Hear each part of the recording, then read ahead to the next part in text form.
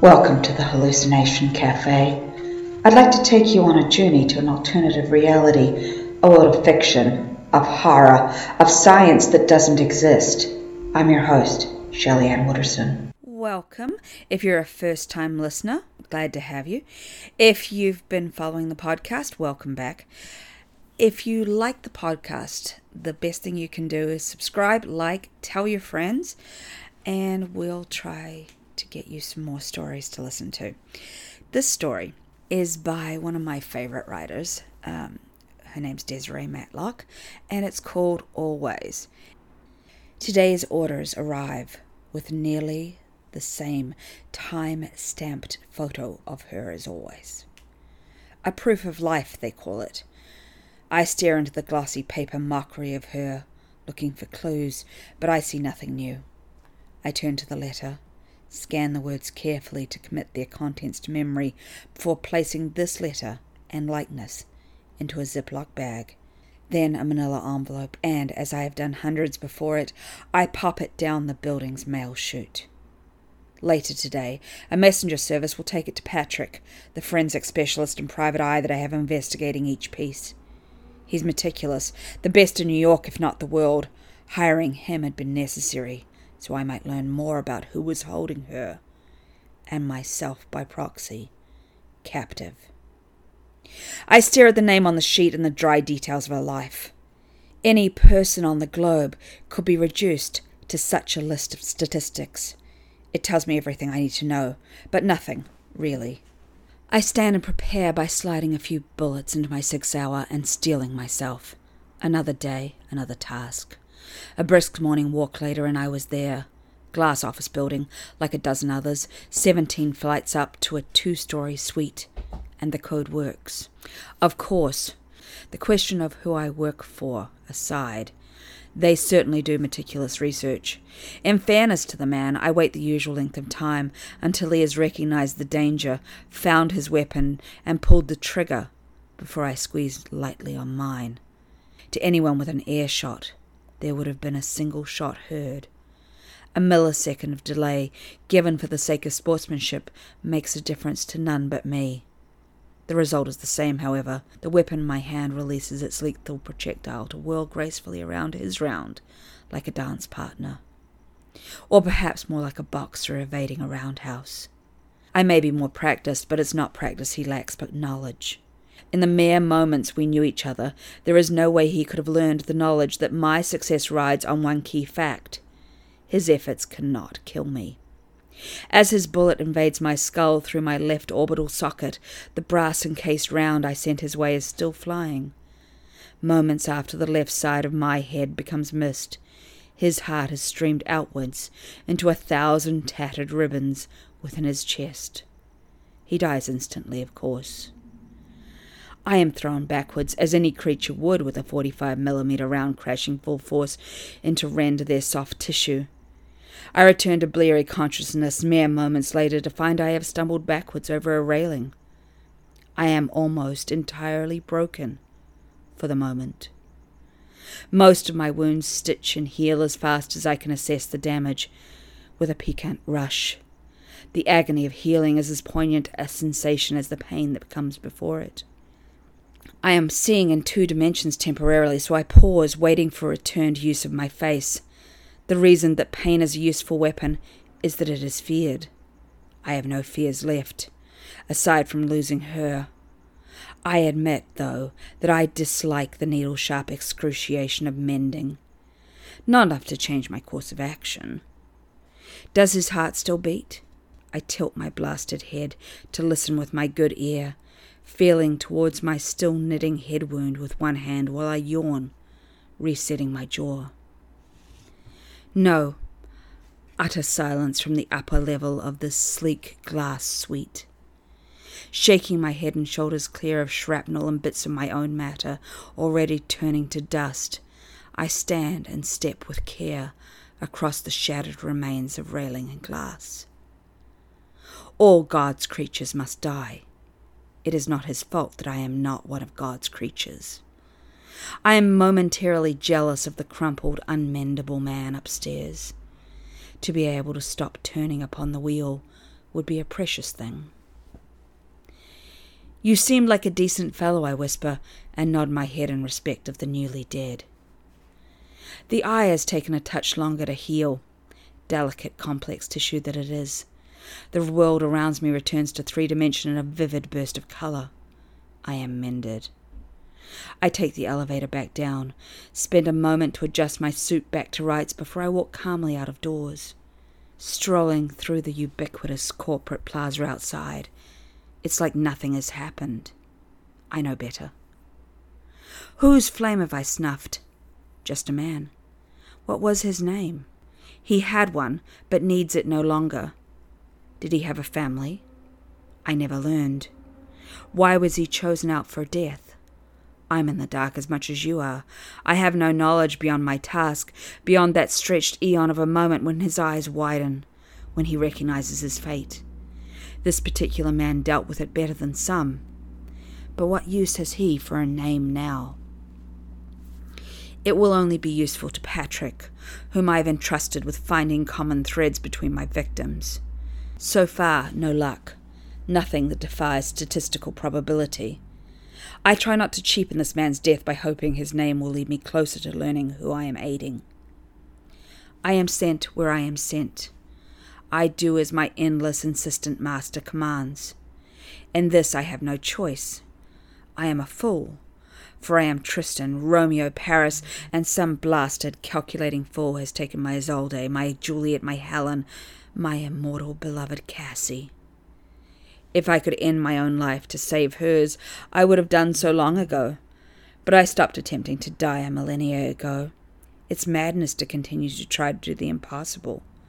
Cassie helped me see that. I consider my options for feeding myself.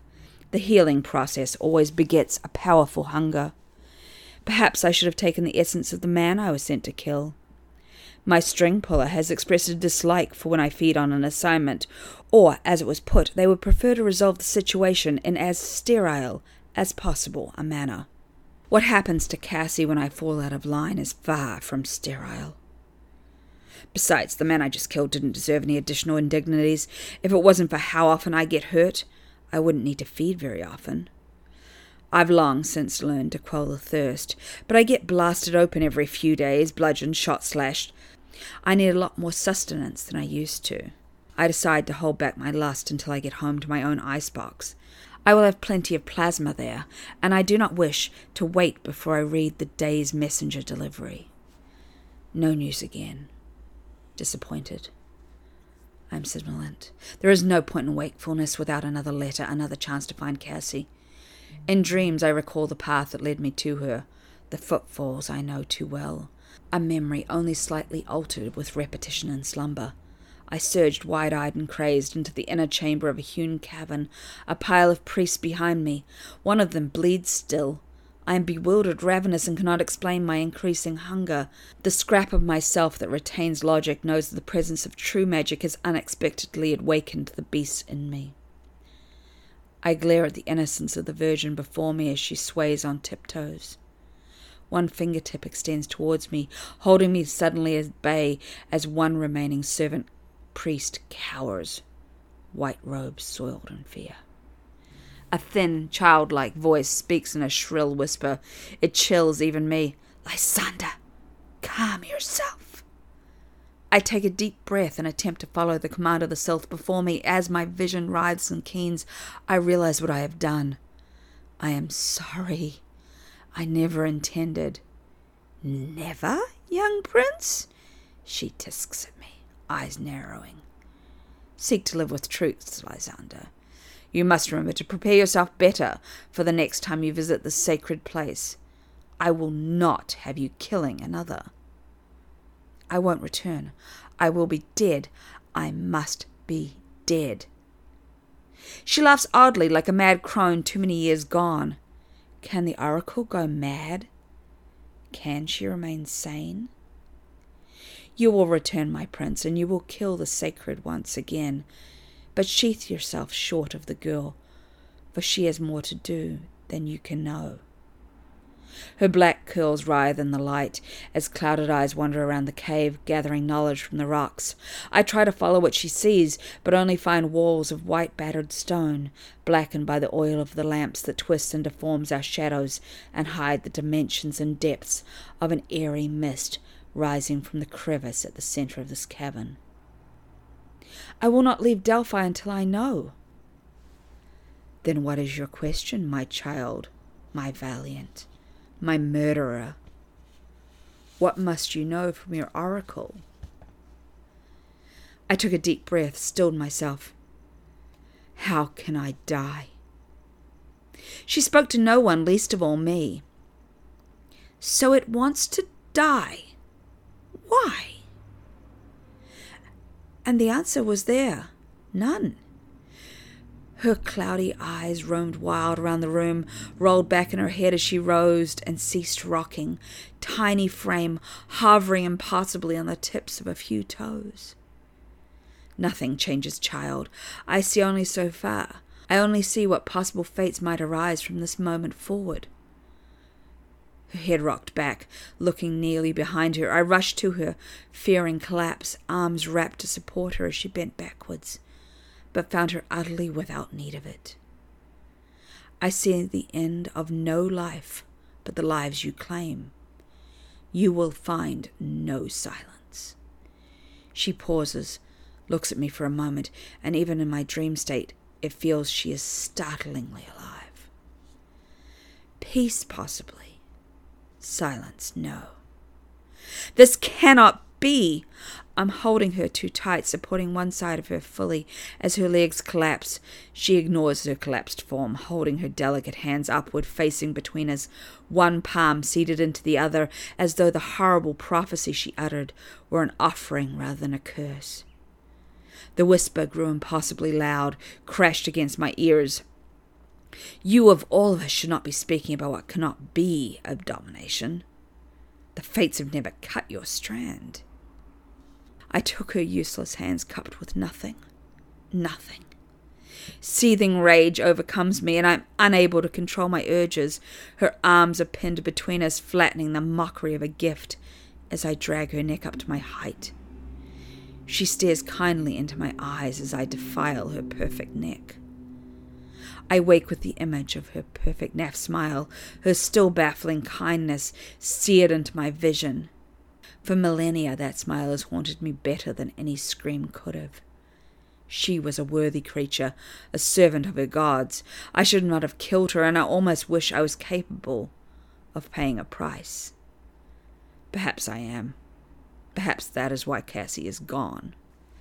A few days later, I'm on my way home from yet another assignment. I walk slowly, calmly, enjoying the beautiful day. I'm never sent twice in a day. It's not my erstwhile master's way. So for the remainder of the day, I know I will not receive another task.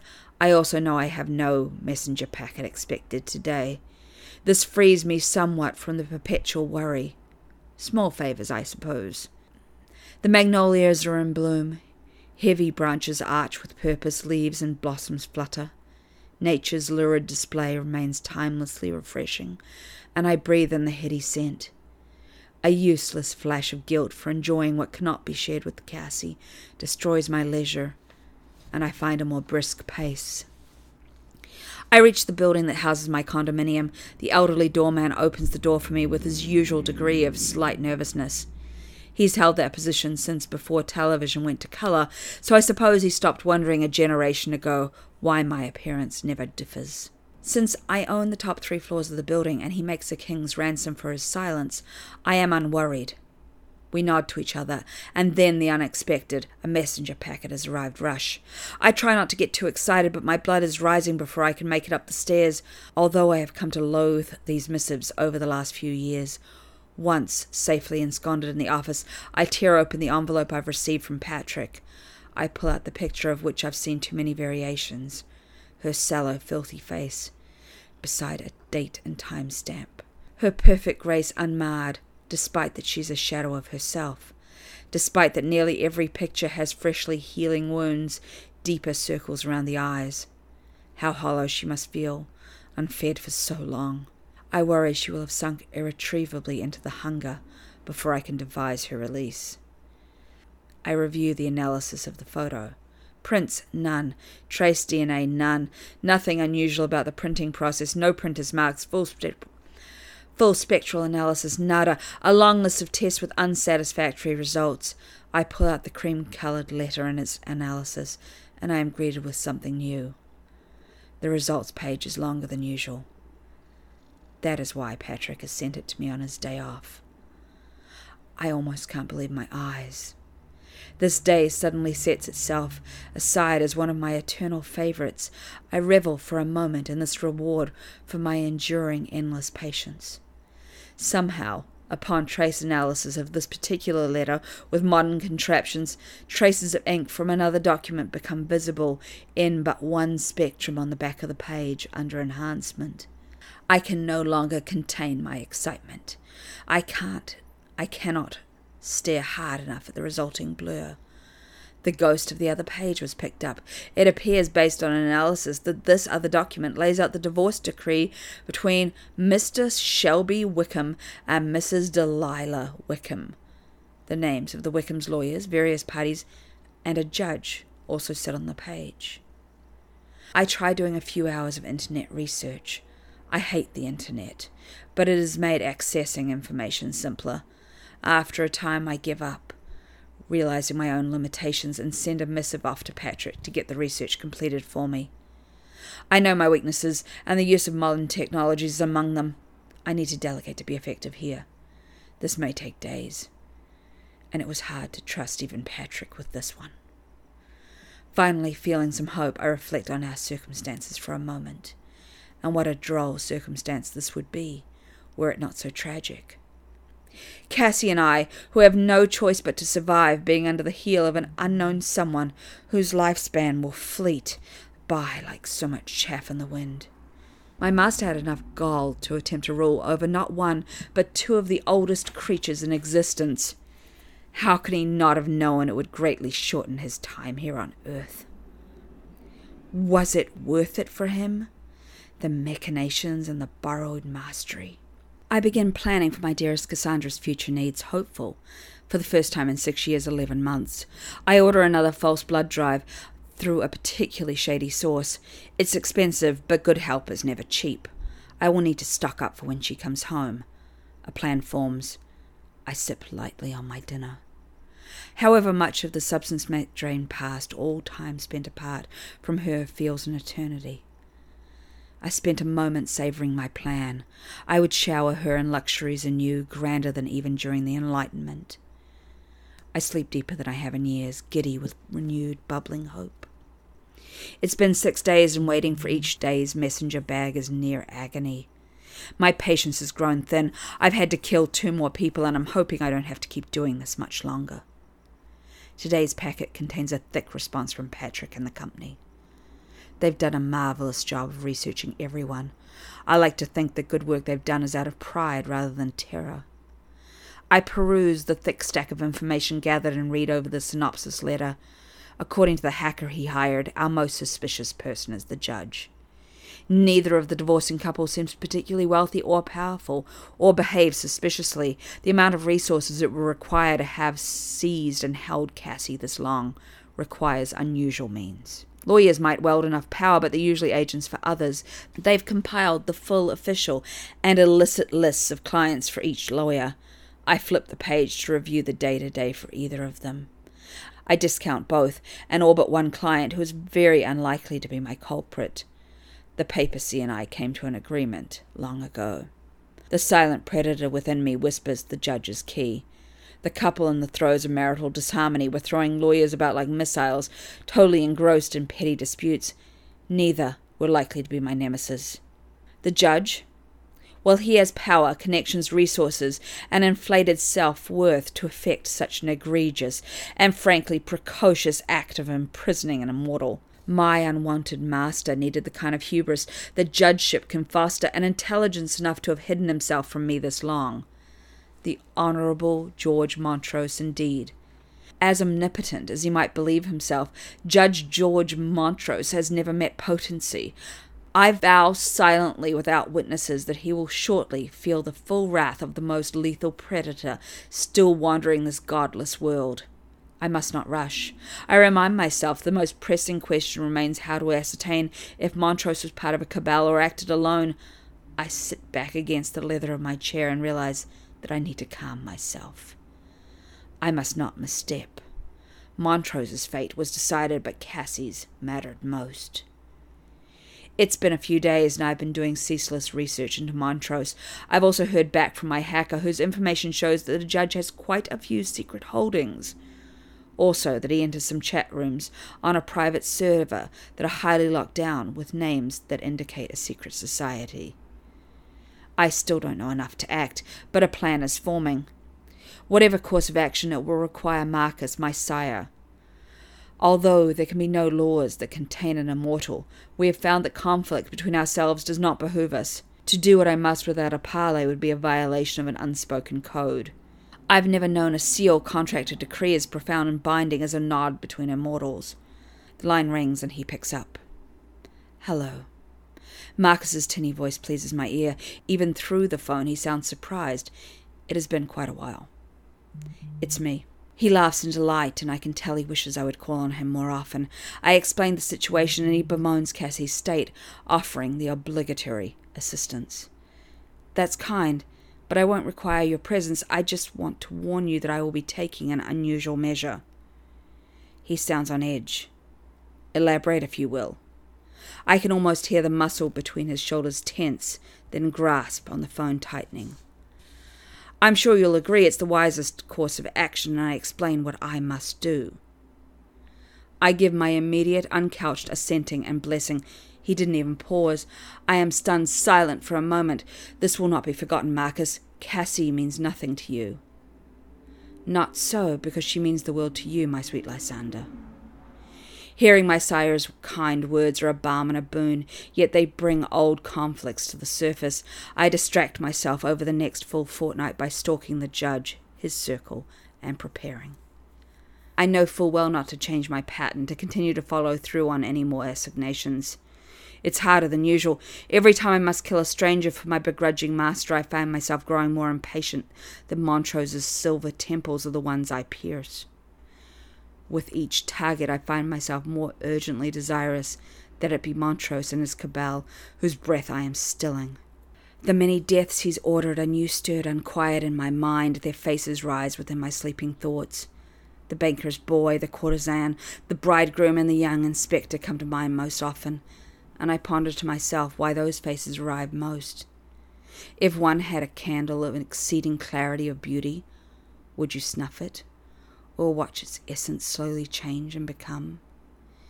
Each empty shell is one less stagnant husk I must make. Now that I am almost there, each one feels as much my doing as his. My urgency in ending the existence of the cabal heightens. I find myself almost rushing, and it takes practiced patience to quell myself. No good could come of dancing the step too hastily. Unprecedented since my youth, I find I must calm myself several times each day now. A forcible stillness that nearly crushes thought from me. Metaphor after allusion after allegory I recite to myself. Poor planning has dashed more ships than any storm. A stitch in time saves lives. I chide myself. It becomes hard not to rush, fangs out, full display of intimidation and power, and throw myself upon Montrose. Yet I must will myself into mastery. Take each action with extreme deliberation, for Cassie's sake. He is merely one head of the beast. This hydra must not be leapt on unprepared. As my surveillance pays off and the full scene unfolds to me, the judge turns out to be exceedingly well protected. It matters not. Only his anonymity kept him from being killed at any other point during our 6-year history, and that is glory of glories. Gone now. However, any connection between Montrose and Cassie's whereabouts eludes me. I nearly doubt my gut instinct that he is truly my culprit. I carefully catalogue Montrose's known associates. Finally, by day 12 of ceaseless study, I have divined everything there might be to know about him. Who are his confidants? Who might know where Cassie is held? And who I might use to gain entrance to the inevitable sanctum? A lucky happenstance. In one minor meeting at a mid-priced restaurant, I see a recognizable shade of cream document pass between the judge and another, who tucks it into a suitcase under his desk and slides it under his seat to the booth next door. I follow the man who has the cream letter to another man I've never seen. This one seems like he might be the key. The pendulum is swung loose, tumbling towards Judge Montrose. I head home, messenger for research on the man I've found, and bathe in hot water per modern custom. Then dress myself for going out. The following day my research is complete. Mr. Andrew Petrov. The receptionist stands, extending a pale, smooth arm towards me. Her tailored business vestments and supple youth are meant to speak of the power of her master, the eternal display of holders of temporary wealth. This particularly striking beauty is second to the man who is secretly second to Montrose and the cabal. John Baldash is a powerful man, but not entirely shielded. He dives deep into his own pools, running his own concerns directly, which places him as more vulnerable than the others. My observations have shown that Baldash likely holds a position just subordinate to Montrose in the secret society. Mortals seem overly fond of cabals and grow too confident in their combined power. I could name vast caverns filled with the detritus of such one society, long burnt to ash. Not by me, but gone all the same. This cabal would never have caught my eye or my wrath except that they stumbled across Cassie. With her they've made themselves more powerful, but also far less enduring. I slide my eyes across the receptionist's polished, empty ones, then answer. Call me Andrew. It feels like a lie. I so rarely hear it spoken. Well, it is a lie, despite being legally true these days. When requesting this meeting, I chose to use the name Montrose might recognize, allowing me to learn whether Mr. John Baldash is aware of the full scope, or I am working against a cell-structured network. Impatience boils up within me, and I quelch it. Follow me, please. The receptionist turns, and I follow the nubile swaying of her behind, all promise sex and disdain. We enter the office of my prey, where I seat myself in the obvious spot, a modern couch with tight seams and steel beams. The entire room is utterly as expected. I shake my head at the proffered alcohol, and the secretary leaves a whispered door behind her. Mr. Baldash walks over, sits casually across from me, then rises to his seat slightly to extend a practiced handshake. The endless, unchanging dance of progress. I follow the expected protocol, then study him as he explains the offerings of his firm. His gestures and postures are smooth, elegant, and stink of confidence. His heart rate steady, his eyes don't dart or evade, and nothing about him speaks of guile. After reaching my conclusions, I held a hand up to stop him from slinging another pitch. Apologies. You seem to think I am here as a client. I am not. He ceased chattering, brow furrowed. Then what brings you here? Cassie. His heart rate leaps suddenly. Fear strikes his eyes like lightning. Are you him? I nod gently, gesturing with one finger to remain seated. My stillness might have been easily misconstrued, but this man knows too much to do anything else but comply. I take his measure for a moment, allowing him to take mine, then continue. I don't intend to harm you, but will if you make it necessary. Can I trust you? He nods. Good, I must know why you, I tick his virtues off on my fingers, who seem so natively benevolent, who donate to charity in excess of what might ease taxation, who seem such a brilliant mind, who do not seem to enjoy partaking of any of the primary vices of wealth. Why would you stand for, even a bet, this treatment of my beloved? I tap on the desk between us lightly. I would like you to explain, please. He crumples in his seat. He owns me. Who owns you? Same as you, he whispers it, his voice clamped with shame. Good, he's opted for the truth. Perhaps I can free 2 unwilling prisoners for the price of 1. What kind of blackmail could he have on you? You don't seem the type for a tryst. I would have thought you too honourable for murder. I find it unlikely that I would misjudge you so egregiously. His eyes take on a pleading tone, but he continues, I'm not supposed to talk about it. You will speak. He looks at my eyes, nods, then looks away. It's my nephew." Old tears well up in his voice. "He was high. He chokes on the words but says them anyhow. Drove, anyway. Killed a girl, open and shut case. My sister tried to cover it up but implicated herself. The judge holds it all. He owns me, my sister, her son. Plus he holds correspondence on it. Claims I could be charged an accessory. He owns many, just as he owns us both. I am not owned, just controlled." "What was the girl's name?" "Excuse me?" "You heard me." Lillian Brown. She was visiting the university here from out of state." "You looked into her. You care. So why not let the chips fall where they may? The girl deserves her justice." He looks worried. "I would never have expected those words from someone like you. Human life having value to you. But why do you want that?" "I am no use to you if I do that." "What would you do if you were given the power to destroy his evidence?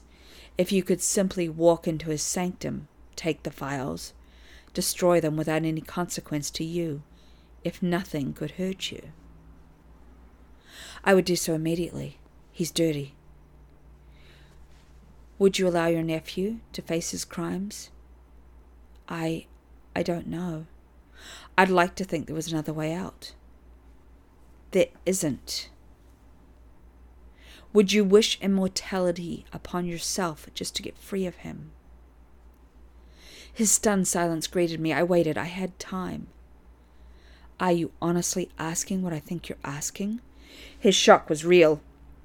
"Of course I would, in a heartbeat. What does it entail?" "You ask for honesty, so I will not mince words. Immortality is a curse more than a blessing. You could never bear offspring in the usual way.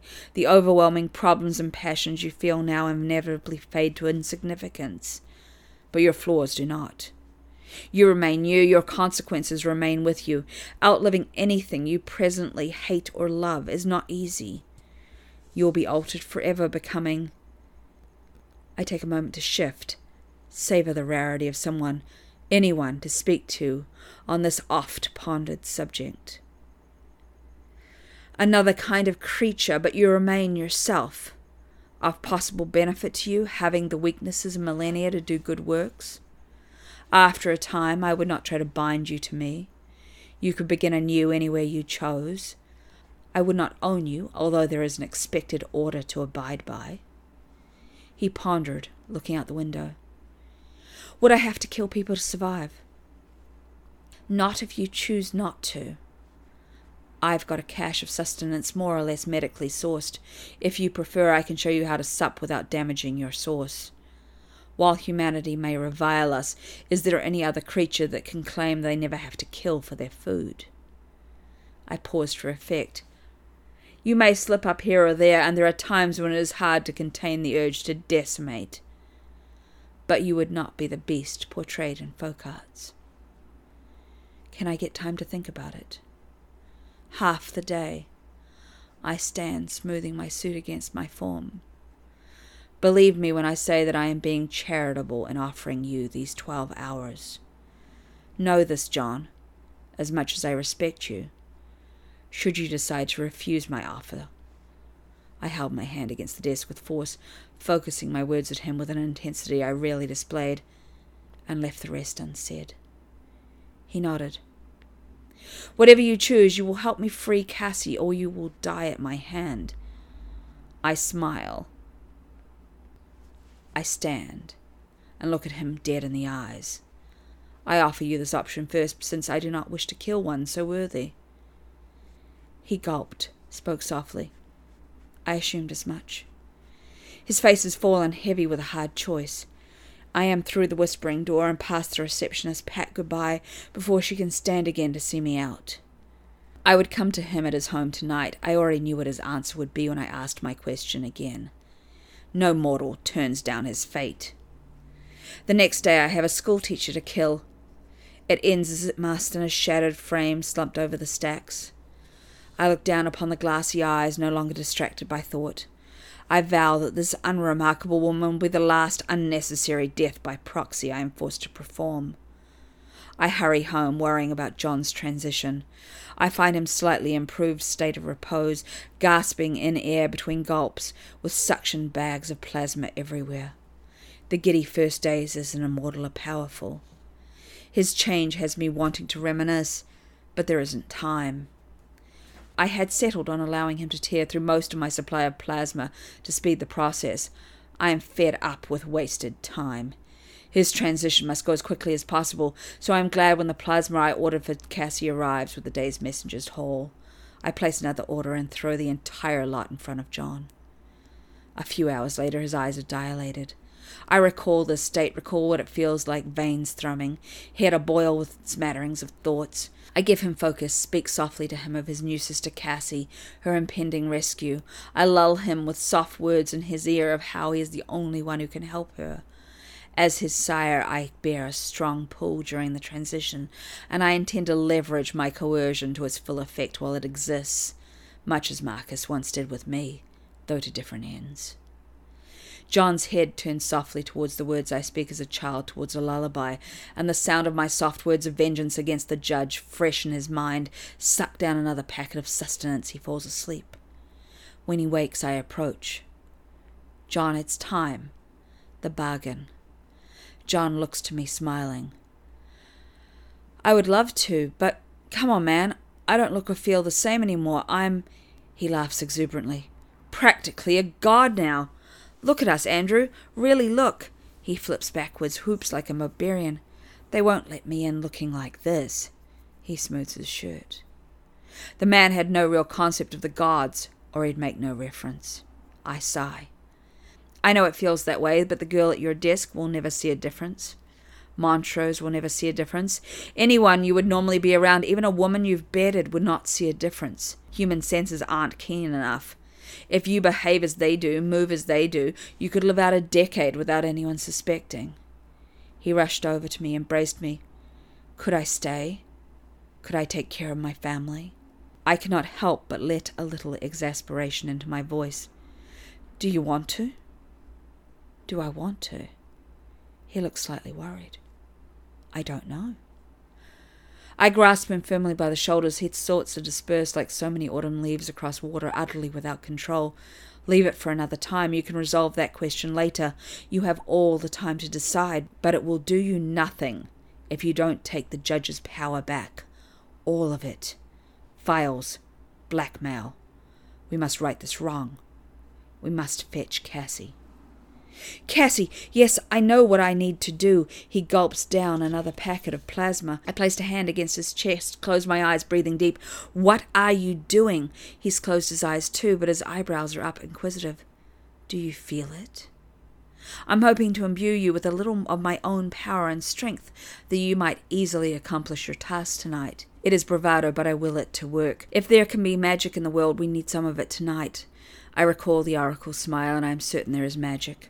I am surprised to find myself mumbling a house prayer I last spoke when I was mortal 3,000 years earlier. I may be imagining things, but it almost seems as though a rush of something powerful passes through me. He smiles and hugs me tightly. New ones are strange, but it has been years since I was touched in affection, and my wellspring of emotional response is surprising. The idea of adding a third to our small family chafes a little less. I am hoping that John's company will improve Cassie's and my little family. I already know I will at worst abide him, and I found myself hoping to gain a brother, not just a brother in arms.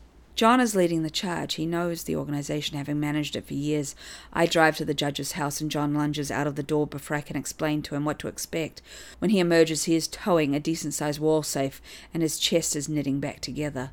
I pop the trunk quickly, and he pours blood all over the driveway. He slams the safe into the trunk and practically leaps over the car, climbing back into the passenger's seat, his wound still closing. How did it go? He jams a plasma bag in his mouth and talks about it as he sucks it down. I walked in, left the judge untouched as you requested. I yanked the wall safe out of the wall, came back here to you, went exactly to plan, except of course the bodyguard. He shot me lots and tasted like cologne. Pretty gross. That hurts. He pointed to the chest wound, which is nearly done in mending itself. Yes, not exactly a bloodless coup, but it's hardly worthwhile for you if he does not live to see his humiliations at your hand. It is expected of the young that their behaviour doesn't quite match their permanent countenance for a brief time. The state of bliss of near nirvana usually only lasts a few years.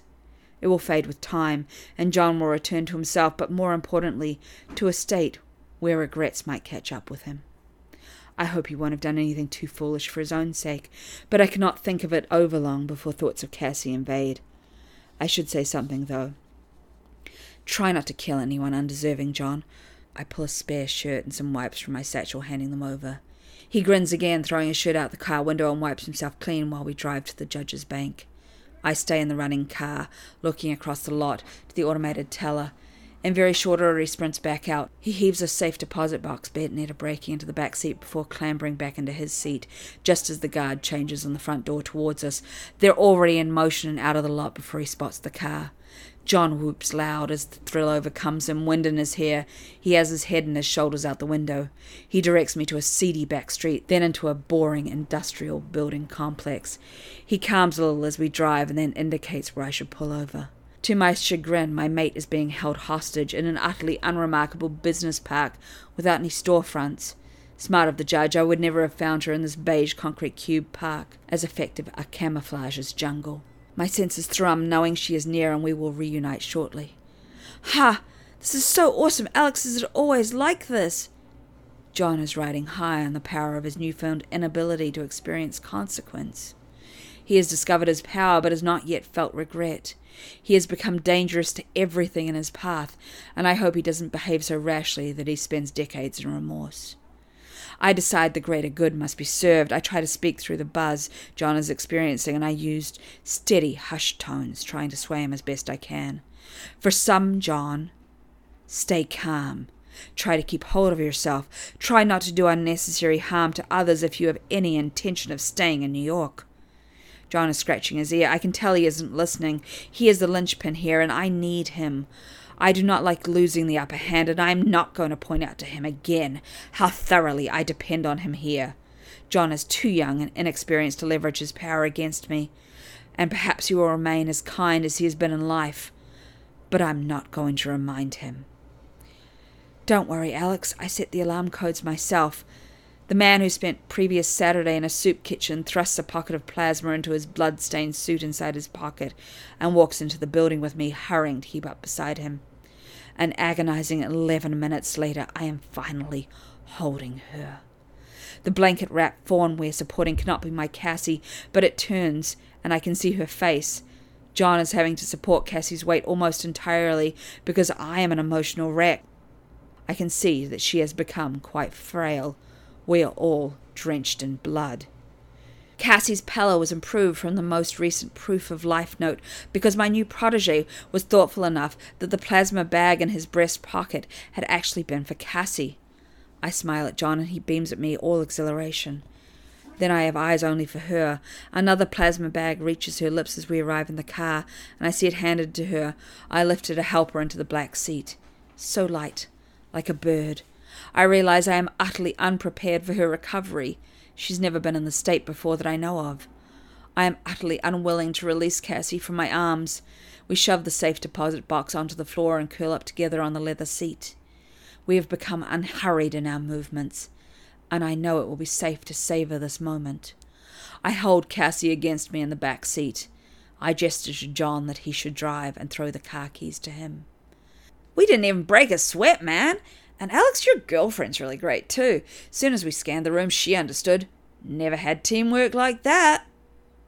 The tires squeal as John starts driving back to my place, excitedly recounting the mundane details of the rescue while neither of us listened. I offer Cassie another of the bags of plasma. She holds it, but does not yet drink. Instead, she looks up to me, and my heart grows measures in my chest, knowing she chooses me over sustenance even now, even weak in their delirium, just as I once chose her deep in a cave in Delphi. Lysander, my love, she brushes her trembling hand against my cheek. I knew you'd find a way. Always. I hope you liked this story. If you did, please like, subscribe, tell all your friends about our podcast. and find out more at hallucinationcafe.com. If you'd like to submit a story to the podcast, please email me. Thank you so much for listening.